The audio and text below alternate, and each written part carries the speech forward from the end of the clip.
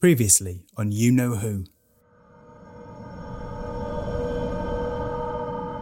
It seems like the doctor did this on purpose. Yeah.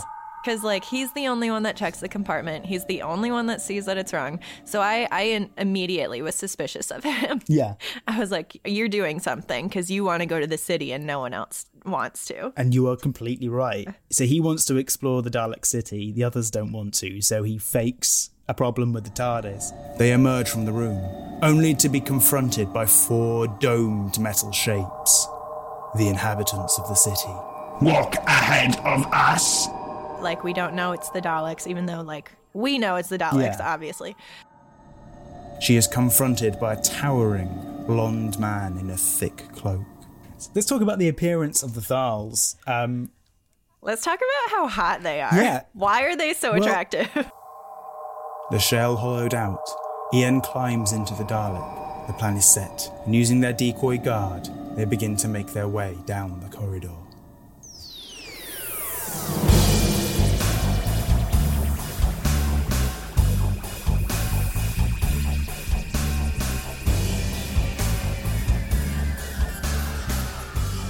Hi, I'm Julia, a Doctor Who enthusiast. I've been wanting to get into classic Doctor Who, but there's a lot. Luckily, I have my friend Jonah, Hello, that's me. a legit Brit and Doctor Who uber nerd, That's not how you pitched it. to guide me through the basics of understanding classic Who. So, Jonah, what are we watching this time? This episode, the Daleks. Dun, dun, dun.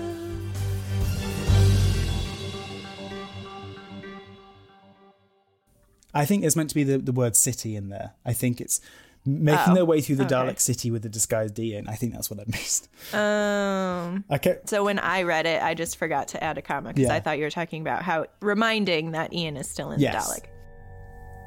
Part 4, The Ambush. Making their way through the Dalek city with a disguised Ian, the TARDIS team managed to find their way to a room containing an elevator to the surface. The alarm is raised by the Daleks. The crew are able to jam the door controls. Daleks begin cutting their way through into the room. The Doctor, Susan and Barbara take the lift to the surface, sending it back for Ian, who is trapped momentarily in the Dalek casing. He gets out with seconds to spare as the Daleks cut through the door. Yeah, that was a really tense moment. Yeah. Honestly, I didn't think Ian was going to get out. Yeah. And I was very worried. Yeah, again, I think I'd forgotten that happened, but also it's over quite quickly. It's one of those, they send this, they leave him because he can't get out, where he says, go on Yeah, without but me. the suspense is there. From the high vantage point in the upper city, Barbara spies the approaching Thals walking into a trap. All 4 try banging on the window to get their attention, but it's no use. The Daleks are coming up in the lift behind them. Between them, Ian, Susan and Barbara push a heavy piece of the city's rubble down a shaft onto the coming lift, giving them extra time to escape. Down in the entrance to the city, the Thals, led by Temesis and Aladdin, arrive. They are suspicious of the Daleks, who have been hiding all this time, but Temesis says it's worth trying to make peace as their food supplies are so low. Elsewhere in the city, the Daleks lay in wait for the Thals, a table of food placed in the atrium. While the others go on through the jungle, Ian once again hangs back with the hope of warning the Thals. The group led by Temesis enter the atrium where the food is laid out. Temesis attempts to address the unseen Daleks, but all too late, Ian arrives to warn him, and the Daleks open fire. Yeah, Ian took too long. Why did he wait so long? I don't know. I wonder if it was just to let Temesis have his speech. It's sort of, I'll let you have your moment. And Maybe, but I mean, Ian could literally see the Daleks and the Thals, and he watched this whole thing. It's like, Ian, you could have stopped But them. also, if he ran out, he would probably get, he'd be blasted. Is probably the other thing. Okay, logically, I understand, but emotionally, I am annoyed with Ian. Yeah. Ian manages to dodge out of the way, but Temesis is caught in the blast and killed instantly. Later, at the Thal camp, a female Thal, Dione, shows the Doctor records of Skaro's history going back 500,000 years. With Temesis gone, Aladdin is now the leader of the Thals. He can't understand the Daleks' actions towards them, as working together is surely in their joint interest. Ian suggests that maybe the Daleks fear anything unlike them, so there is no reasoning with them. He insists a show of strength is needed, but the Thals are against any form of violence. So this is the sort of moral, I suppose, of the story, is one that is kind of, that could still be, important today, is that sort of like the idea of with something that can't be reasoned with. I don't know, it's an interesting moral argument about pacifism, is it better to just lay down and do nothing in the name of pacifism, or if, there's, I can't remember the philosopher's name, but there's this thing about the paradox of intolerance, in that to tolerate intolerance is not to be tolerant, because intolerance by its nature wipes out tolerance. Yeah, I think that's right. Something. There's another one that kind of is a bit better worded. Is a bit better worded, where it's like when you're silent in the face of the oppressor, you are on the side of the oppressor. Yeah, and I think that's what it's sort of getting at here. Though I think maybe the argument of physical strength and violence is wrong. I think maybe because again, the kind of message of Doctor Who, which again sort of evolves over time, is that kind of through intelligence you can defeat people rather than having to physically, Well, yeah, that's why they gave the Doctor a screwdriver, right? Like, that's the whole thing. He has a screwdriver so he can fix things. He doesn't have a gun so he can, blow things up. He doesn't fix things that way. So then it's really weird when he does have a gun sometimes. Yeah, but I think we're sort of getting the first sort of the bits of that stick are this sort of moral idea. Yeah. But yeah. The Doctor appears, excited with his discoveries in the records. The original Daleks looked much like the Thals, like humanoids. The crew all decide that if the Thals are unwilling to fight back, and the Daleks won't change either, there is little they can do. They decide the time has come to leave. The only issue is the fluid link. Ian took it from the Doctor in the city, and the Daleks took it from Ian when he was searched. The component they need to work the TARDIS is still in the Dalek city. This really isn't Ian's episode, is it? Bless his little cotton socks. He's trying his best. But I have never heard that phrase. You never heard bless their cotton socks? No. I have no idea where it comes from, but I enjoy it That's a lot. amazing. And I say it. I love that. Yeah. Oh, no, it's not his episode. Yeah. Yeah, but at least he gets punched in the face later. So he does.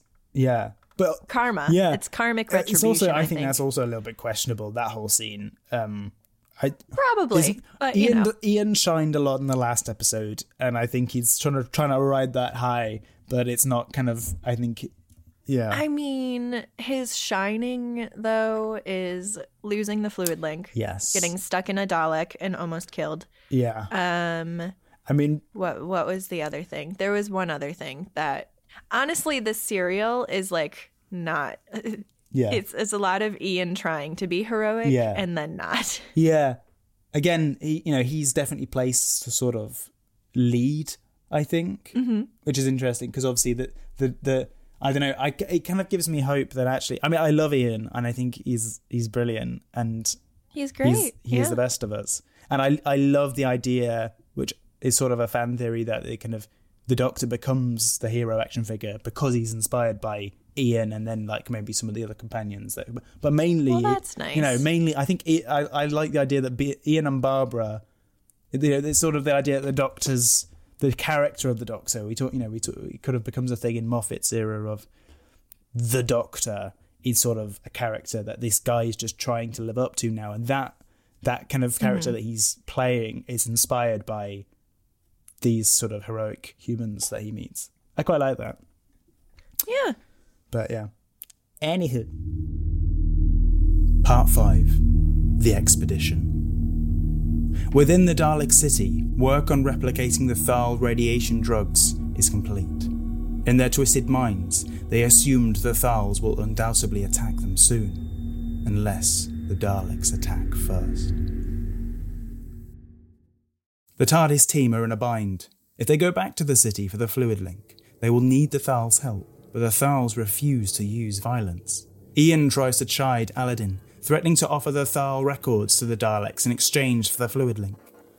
Aladdin is unfazed, but only when Ian suggests exchanging Dione instead, Aladdin punches Ian, realising there is something he's willing to fight for after all. In the city, a group of Daleks watch in horror as one of their own spins out of control. It seems that all the Daleks that have received the new anti-radiation drugs have been incapacitated. Their biology has become dependent on the planet's radiation in order to survive, so the inoculation is deadly to them and spreading like a disease. Their only option to stop the spread is to increase the planet's radiation by dropping another neutron bomb. They're so smart. They're so much smarter. Like, they figure it out, like, immediately. Their aims are small, and it's sort of, they're not trying to conquer the universe, they're just trying to get outside their city, which I think is actually more, I don't know if there's something more tangible about that and more interesting. Yeah, I mean, they understand that they've been affected by radiation, and they're like, well, the Thals are surviving, and so we'll try this thing, maybe we'll survive. And then they start spinning circles because they can't. And then they realize, oh, okay, we need the radiation. And it's just, it is so smart. They're scientists. Yeah, but also it's sort of like a live by the sword, die by the sword thing. Like, they live by weapons of war, and now they can only survive by continuing to contaminate the planet. I think karma. Yeah, I think it's a solid theme in this story.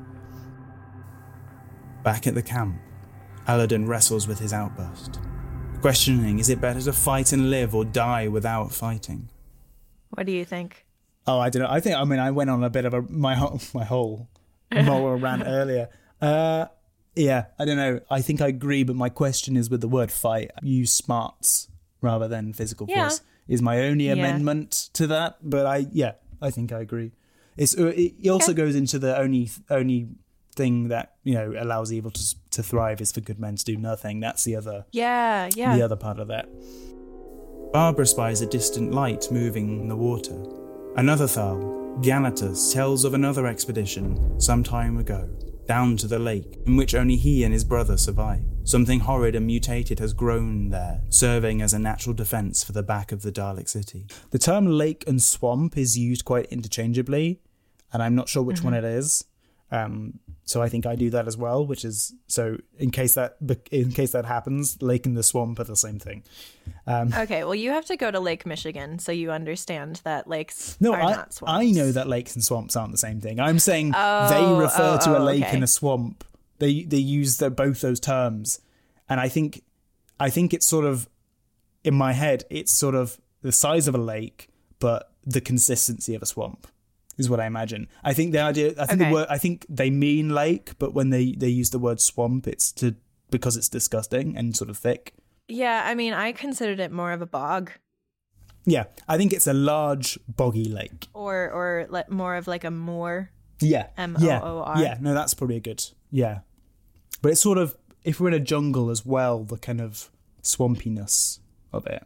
Yeah, I do think swamps generally are probably more in jungles. Yeah. Anyway, it's a large body of gross water. I like that we learn a lot about the geography of Skaro. Like, there's the jungle, and there's the city, and then there's this sort of swampy region to the back. Right, where there's something. Yeah, something there. else is something mutated. With the Daleks, the disease has grown. All Daleks in Sector 3 have been lost. Time is running out. They now abandon their plan to live outside the city.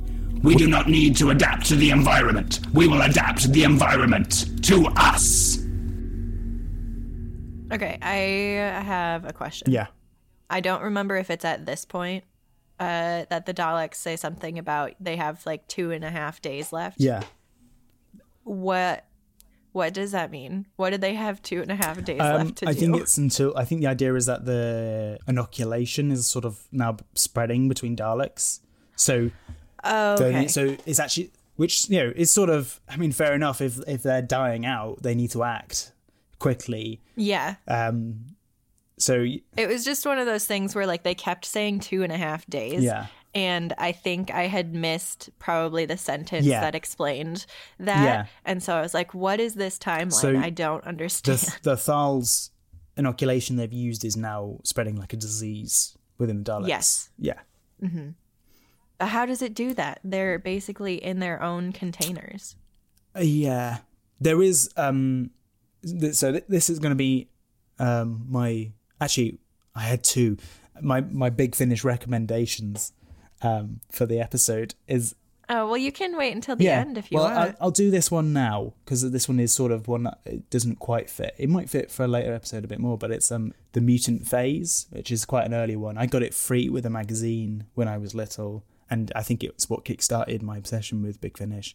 The mutant phase, and basically the plot is that a mutation has grown amongst the Daleks that's sort of causing them to change into something else, and they recruit the Doctor to help them, and it sort of all involves a time loop where they accidentally set off this, they infect themselves with this thing, and then the plot point of how the Dalek mutation spreads in that story is that new Daleks are created from old Daleks. So Daleks sort of breed in asexually, in that genetic material is extracted from Daleks routinely when they're being maintained, like maintenance, and then used to create new Daleks.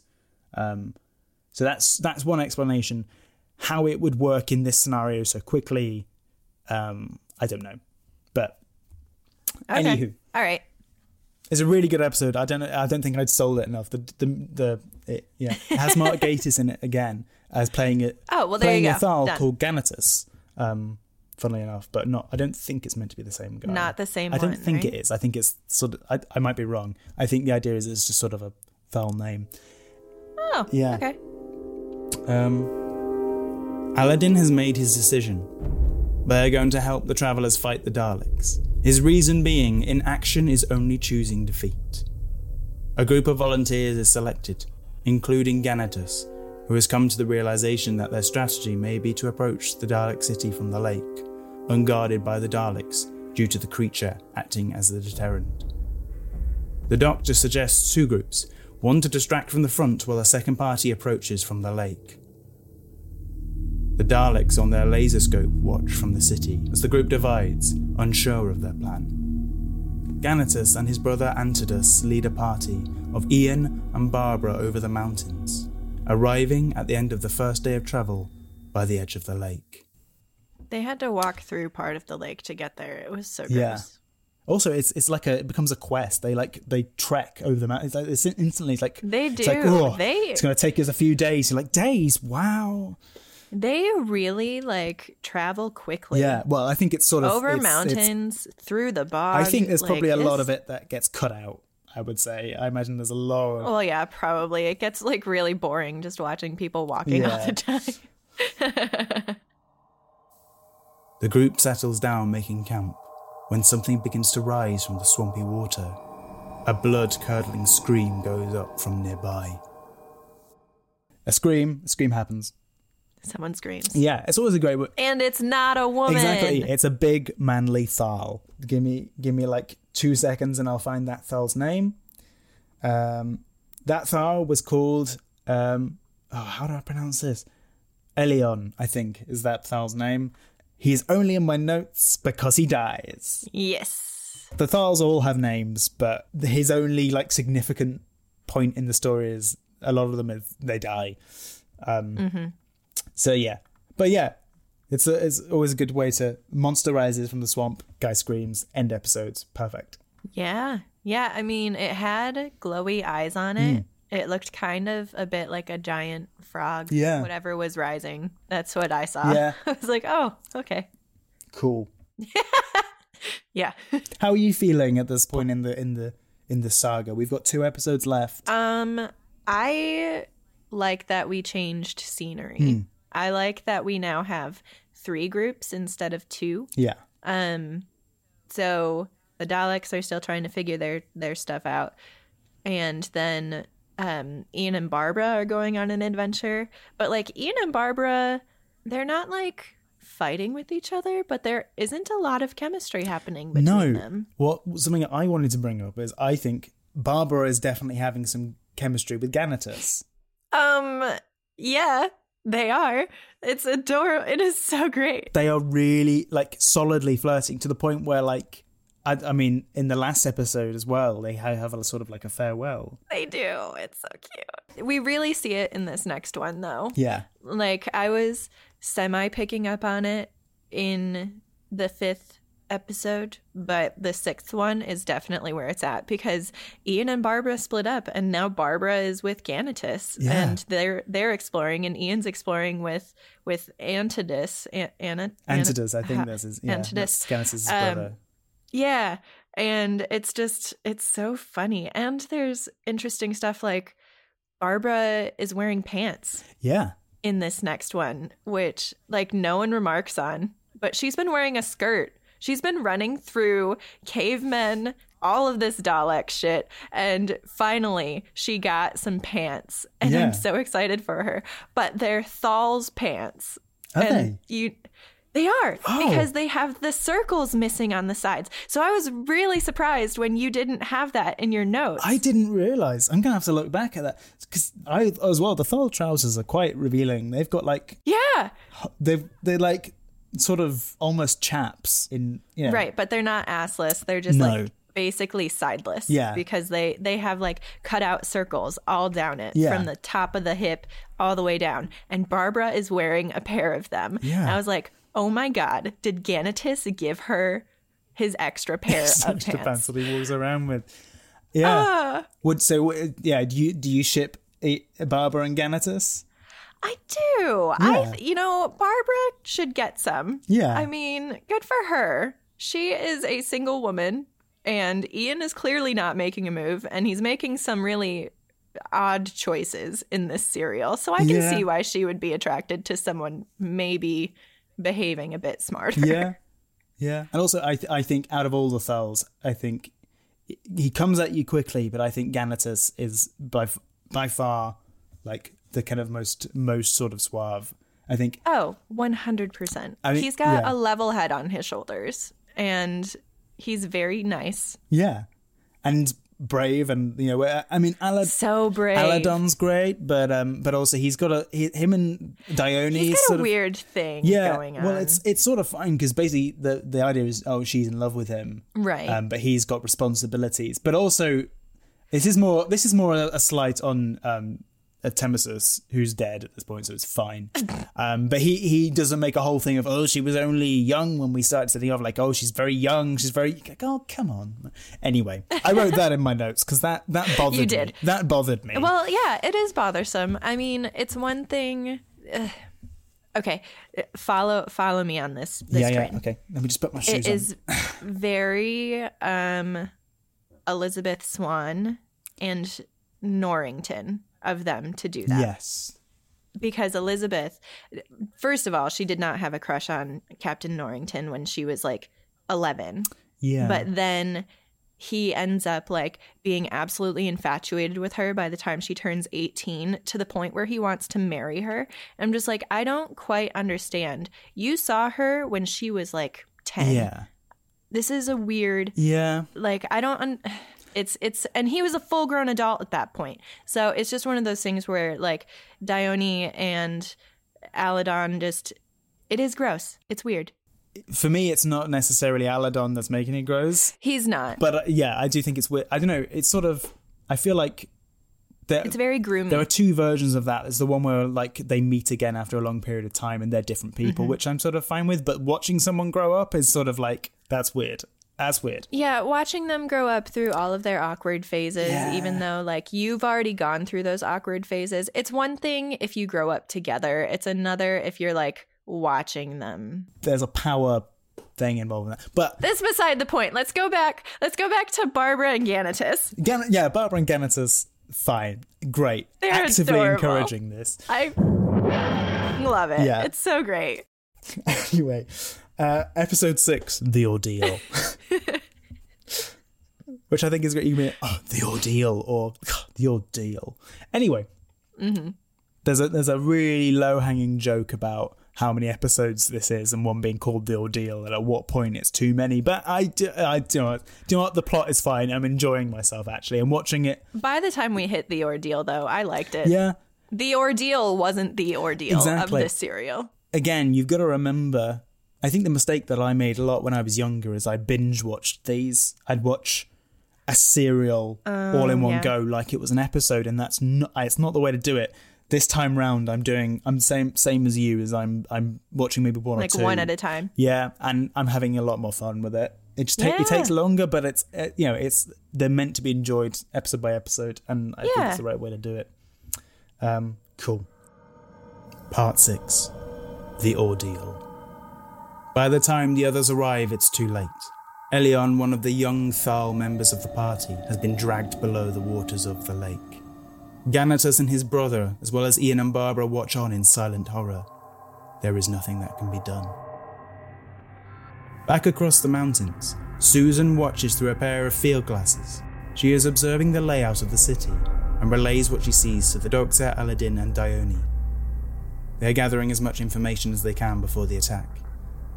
In the Dalek control room, plans are being drawn up for their neutronic bomb. Their computer estimates the time to build it will be 23 days. But the Daleks are impatient. There must be another way to spread the radiation they need. Entering the cave system that holds the Dalek pipeline from the lake, Ganatus and Barbara make their way along a narrow ridge. They're holding hands. Yeah. They hold hands as they're doing that too. She's wearing his pants. Yeah. She's holding his hand. Oh, Barbara, you should stay with the Thals. I think she'd have a great time. I think she would too. She would introduce some different hair colors. Yes, definitely. Potentially what we know about the future of the Daleks, maybe not great, of what might happen. But, that could be hundreds of years in the future. Live fast, die young. Exactly. Barbara's keen hearing picks up the sound of water and leads them down a passage through the caves, which Ganatus volunteers to climb inside. Lowered down on a rope, he arrives in a large underground cave with entrances leading off. Again, I was starting to write the whole thing about him falling, and it's like it's too short a plot point to. Anyway, fair, but he does fall. He does fall. And it's unfortunate. Yeah, but he's fine. Instantly. But then everyone goes down there anyway, so it doesn't really matter. I think with my sort of edits, the plot points I keep are the ones that sort of have lasting implications, whereas not all of them do. Which doesn't mean they're bad, it's just for time. Up on the mountains, at the Doctor's instructions, the other Thals are using large metal panels to reflect sunlight at the Dalek city, thus confusing their means of surveillance. The Doctor, Susan and Aladdin use this cover to sneak back into the city without the Daleks being aware. In the caves below, Ganatus and Barbara have been joined by Ian and the two remaining Thals. Antidus confronts his brother, begging for them to turn back. He fears that even if they are to survive the journey, the Daleks will kill them anyway. It's during this argument that a rockfall occurs, injuring Antidus and blocking their way back to the lake. The only remaining path is forward. The three in the city have found their way to the Dalek's static electricity control box. Aladdin splits off to signal the other Thals of their success. The Doctor asks Susan for the TARDIS key. His idea is to use the key as a conductor and short-circuit the box. His plan seems to work, but the noise of the box exploding draws some nearby Daleks. I am convinced that these are some antics that got them kicked off of Gallifrey. Yeah. Yeah. Like, these are the sort of things. Because they didn't just use the key. The Doctor took his cane and smashed some glass of the box. Like, he definitely messed everything up and then was like, I'm going to use this key and make it even worse. These antics. And then Susan's just like, okay, great. Let's do it. Yeah.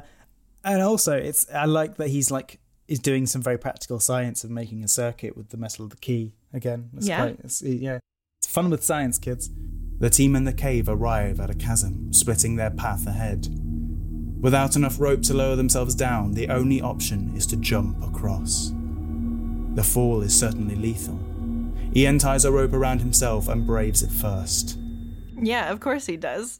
Yeah. Barbara's interested in someone else. He has to step up his game. Yeah.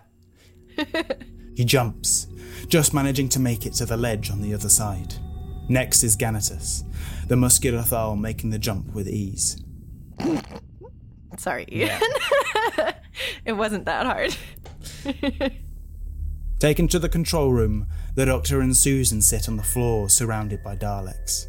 Their actions have crippled the Daleks' radioscope, though they don't seem concerned.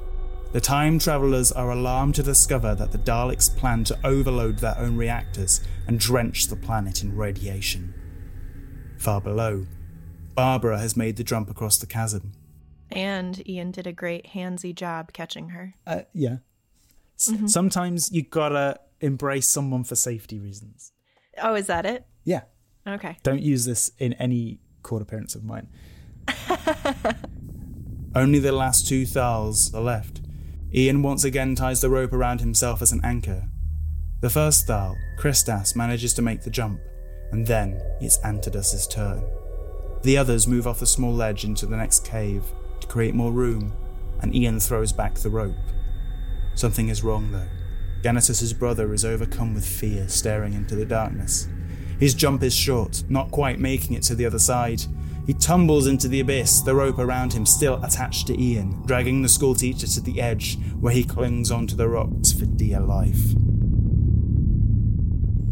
Okay, the only reason I point out that Ian was very handsy with Barbara is because he had ample room to catch the other guy. Well, and he did it. I think the way we're supposed to read this is Anatus has fumbled the jump more. I mean, I know, but Ian caught Barbara. Yeah, he did.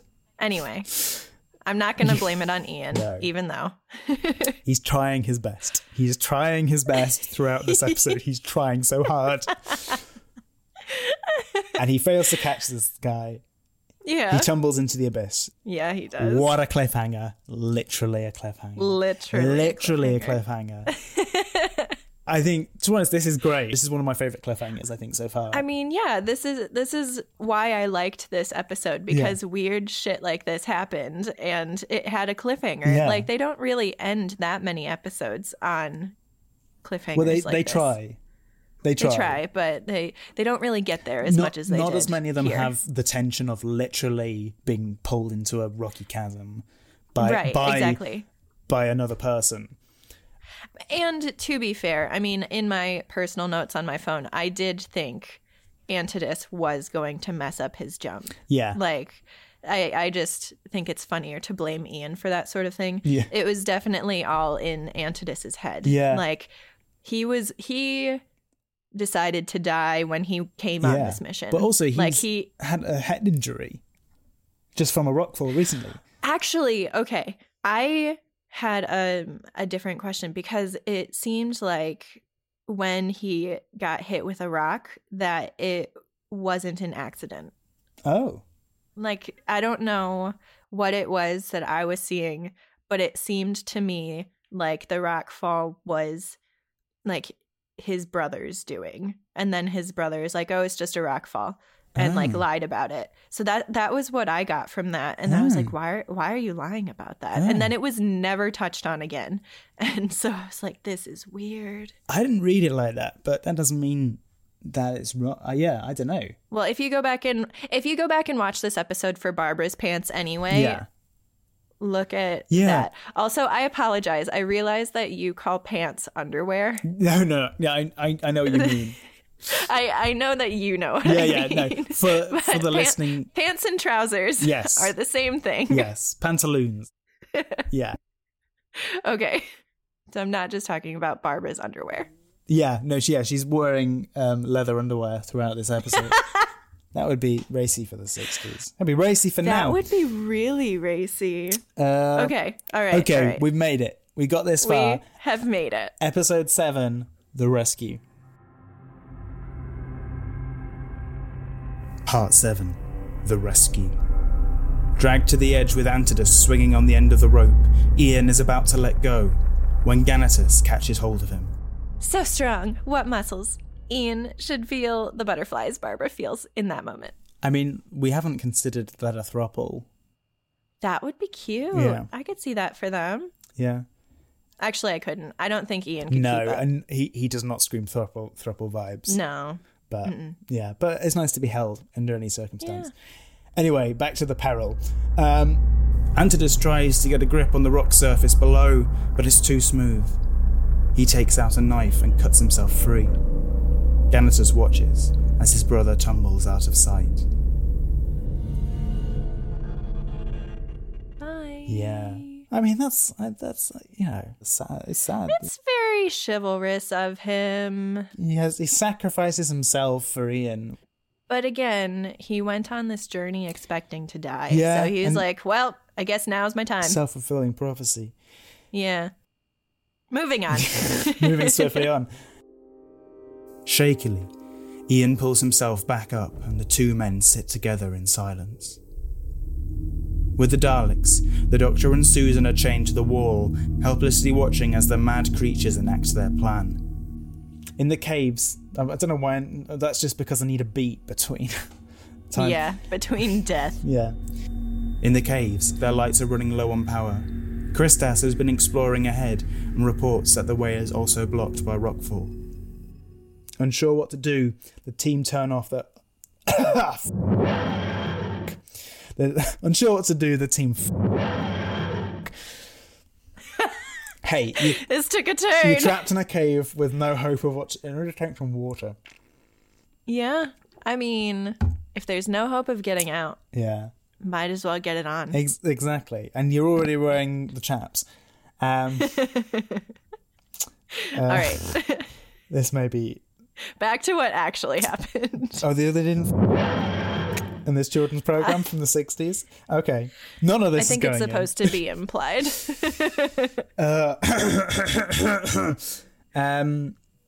To unsure of what to do, the team turns off their lights to conserve battery.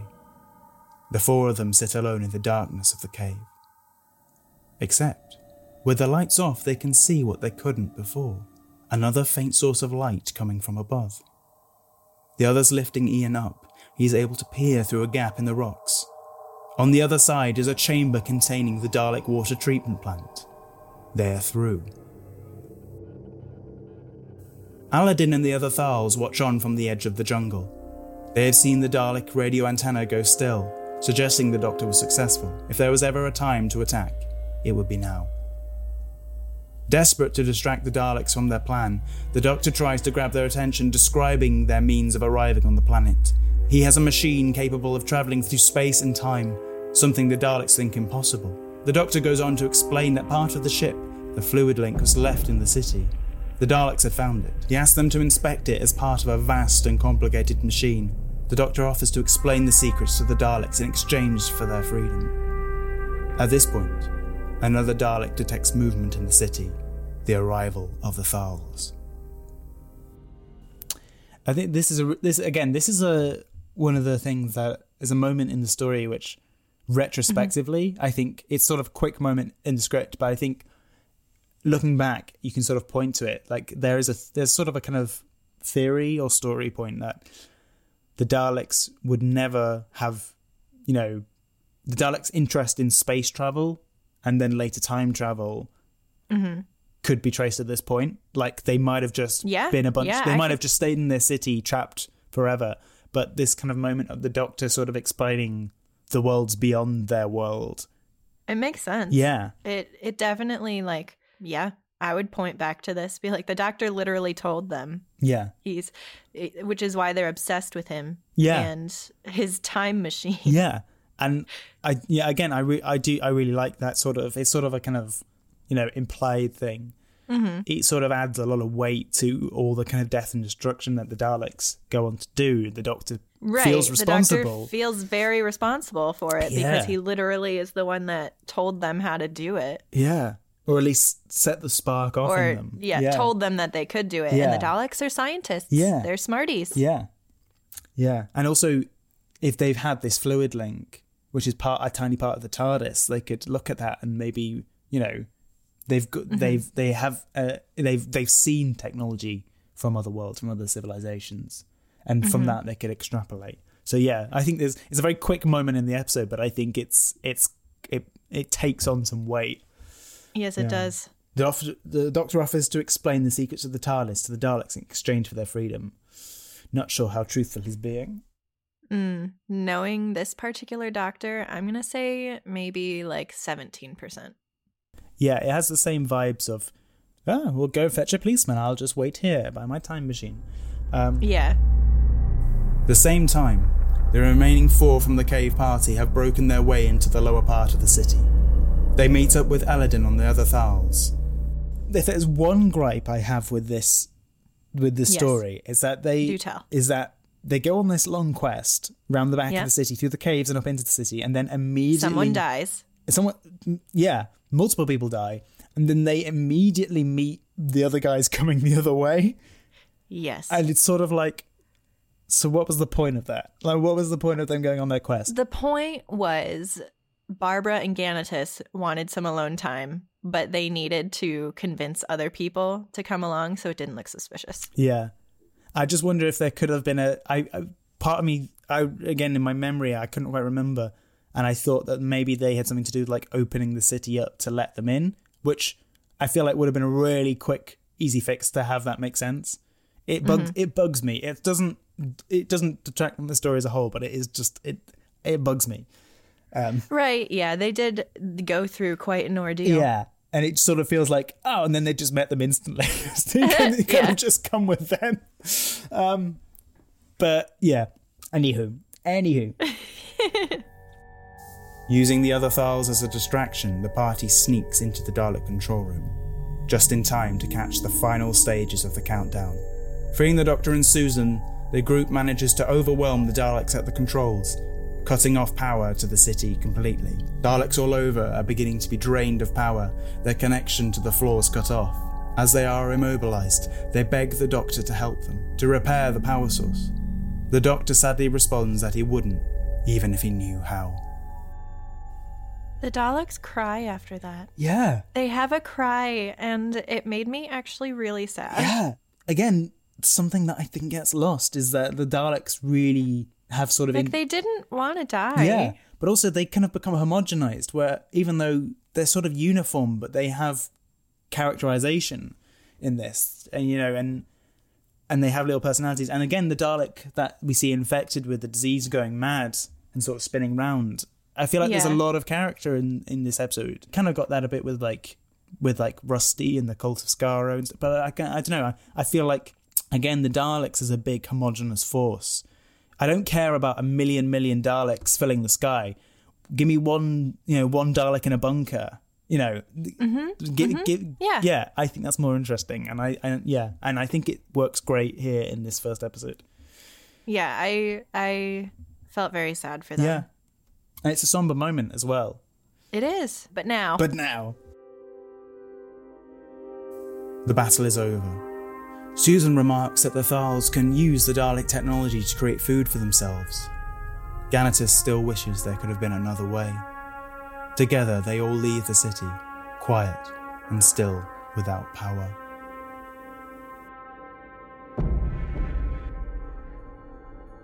The battle over. Which didn't have as many explosions as I thought it was going to have. Yes, and I think budgetary-wise, I think... Yeah, they don't really want to, blow stuff up. Yeah, I mean, because then they have to make multiples. It becomes a thing of blowing up Daleks. Daleks get blown up a lot, but I think if you just remember back to the Adventure in Space and Time, how easily the sprinklers go off in this studio... I think pyrotechnics, you've got to be, Yeah, you can't do that until you have better sprinklers, I guess. Yeah, potentially. Back at the Thal camp, the Doctor is showing the Thals how the technology scavenged from the Dalek city can be used to rebuild their world. Aladdin begs the Doctor to stay as their advisor, but the old man says that they must follow their truth, but that his truth is among the stars. He does remark, however, that he might come back and visit their ancestors to see how they get on. And does he? Did we talk about this in the beginning, or did we talk about this before we started recording? I think we talked about it in the beginning. Yes.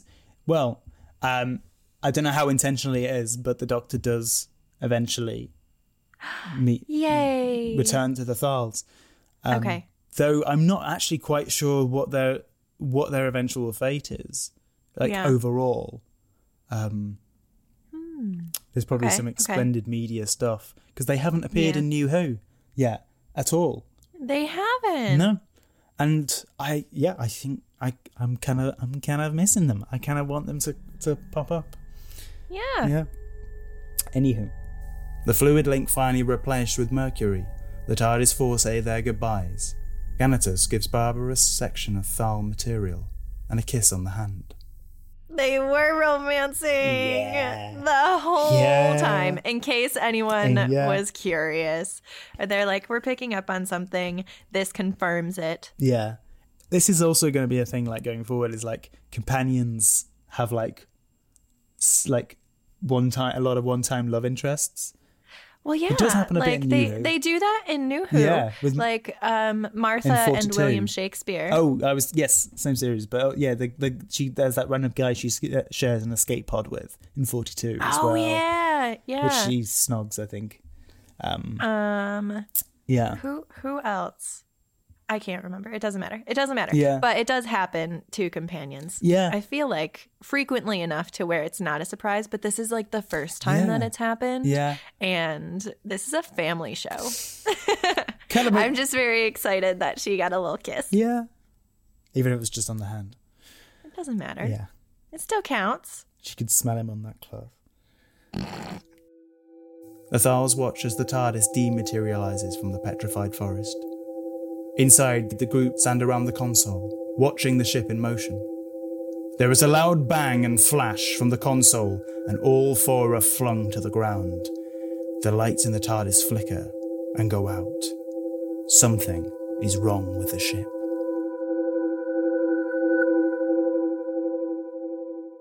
Oh no! What a cliffhanger. That's a great cliffhanger. To be honest, the episode ones. So we had the radiation thing last time, and now the TARDIS is full on conked out. Yeah. Mm-hmm. So, that's the Daleks. The first appearance of the Daleks. It's the Daleks. We made it through. We did it. That was a long one. Yes. I think there's a couple more 7-parters coming up, but I think 4 is sort of the standard, but yeah. Oh, good. Okay, well, I am excited for when we get to the standard 4. Although then there will be 10-parters. Eventually. Oh, Lord. Oh, no. It's a lot. That's okay. I'm still going to watch it. Yeah, that's a long way off. The next one is just two episodes. So. Oh, yeah. So that episode's going to be like way shorter than these first 2. Yeah. Yeah. Any closing remarks and thoughts on the Daleks? Yeah. Watching the Daleks, really, it did make me appreciate them a lot more. I do really enjoy that they're much smarter, and it makes me kind of sad that they're not like quite that intelligent. They're not at the same level in New Who episodes. I think something is lost in making the Daleks so bent on like they're conquering the world. Yeah, so omnipresent. Like I think it's again a thing of repeating it. They just the fact that they just keep coming back. Yeah. I think using them sparingly and having a consistent story going on, which we sort of got a little bit with Rusty Davies, I think is the best way to deal with them. I think is yeah. We didn't really touch on Terry Nation as well, who's the creator of the Daleks, the guy who wrote these 7 episodes with the help of David Whittaker, the script editor, who I think helped with some of the dialogue and stuff. But the man is a like ideas machine. So he writes a lot of the when the Daleks start coming back, they do bring him back and he writes a lot of the kind of big Dalek stories in the next. Well, he writes some of the big Dalek series coming up, but after a point he starts, so because obviously the Dalek movies happen and they're very they're very Dalek based, so he does try and create a spin-off with the Daleks. So the idea is the Daleks would sort of be phased out a little bit in Doctor Who, and they'd have their own, and I think he tries to pitch it to American TV, and he And he builds this whole sort of universe around the Daleks. And some of the stuff comes into Doctor Who later, like the Space Security Service and the whole kind of world that the Daleks exist in. So the Daleks are sort of around the 40th century. A lot of the Daleks stuff happens. And and there's like an android called Mark 7 who is like this, and and is sort of Dalek hunter kind of guy and space security agent. And honestly, the pictures sound really exciting, but they never really went anywhere. But the Daleks do kind of take off in sort of like comic book form, in like serials in like Radio Times magazine and stuff. I could see that though. I feel like they do lend themselves to that sort of story. Yeah. And I mean, at the time of recording, there's sort of rumors that there might be some sort of like monster focused spin-offs with the new series that's coming up. So that would be interesting to see. But my kind of point with this is taking me on to my Big Finish recommendation properly for this episode, which is the Dalek Universe series that actually quite recently came out with Big Finish. So it's with Dave Tennant as the 10th Doctor. The plot is that he is plucked from his point in time to a pre-Time War era, back into like classic universe, and he and it's not just the Daleks.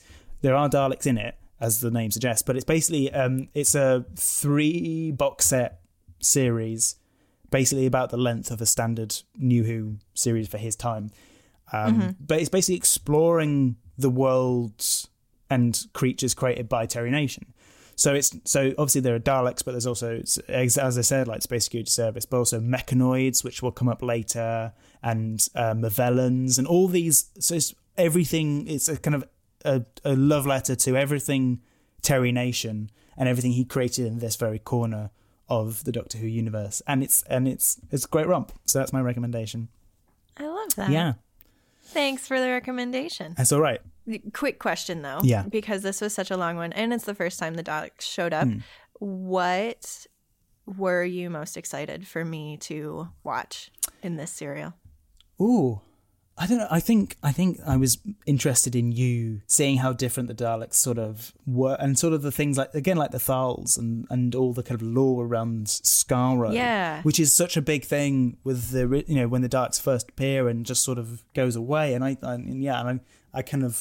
feel like I mean that's kind of this learning the backstory of things is really how I think this whole project started, is because you know a lot of background about things and I want to learn about it. Yeah. So I feel like that's probably why this was going to be a good serial. Yeah. Yeah. And also it's a well written one, which it is. I just meant like a good serial for me specifically. Yeah. But it holds up. It's long. This is the sort of make or break thing if you're kind of like starting to try and watch the classic Who it's the first. I don't know. I think those cavemen are kind of make or break. If you can't make it through the cavemen. Yeah. But I think in terms of a big long old serial. Yeah. I mean it's a good one to get you started with, because it does go at a pace, and it is interesting, and it's well written. So, and it has a lot of different adventure elements. Yeah, I think don't do what I did when I first watched all this. I think take your time and watch an episode at a time. Do what Julia does. I watch it in the mornings with coffee, because they're only like 20-minute episodes. Yeah. So instead of laying in bed and looking at my phone for 20 minutes, I'll make coffee and watch an episode of Doctor Who. Yeah, I think that sounds great. A great way to start the day. It is a pretty solid day to start the day. Yeah.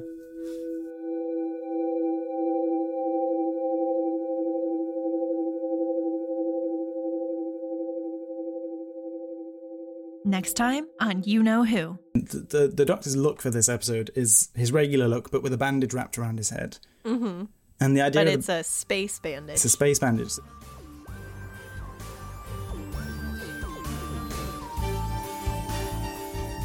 Thanks for listening to You Know Who. If you want to see more from me and Jonah, follow us on Instagram and TikTok at You Know Who Podcast. And if you want to support the podcast, tell your friends and family. Give us a rating if your podcast app does that. And if you want to hear your name at the end of each episode, become a producer at patreon.com/YouKnowWhoPodcast. Speaking of which, special thanks to our producer, Kathy Blasher.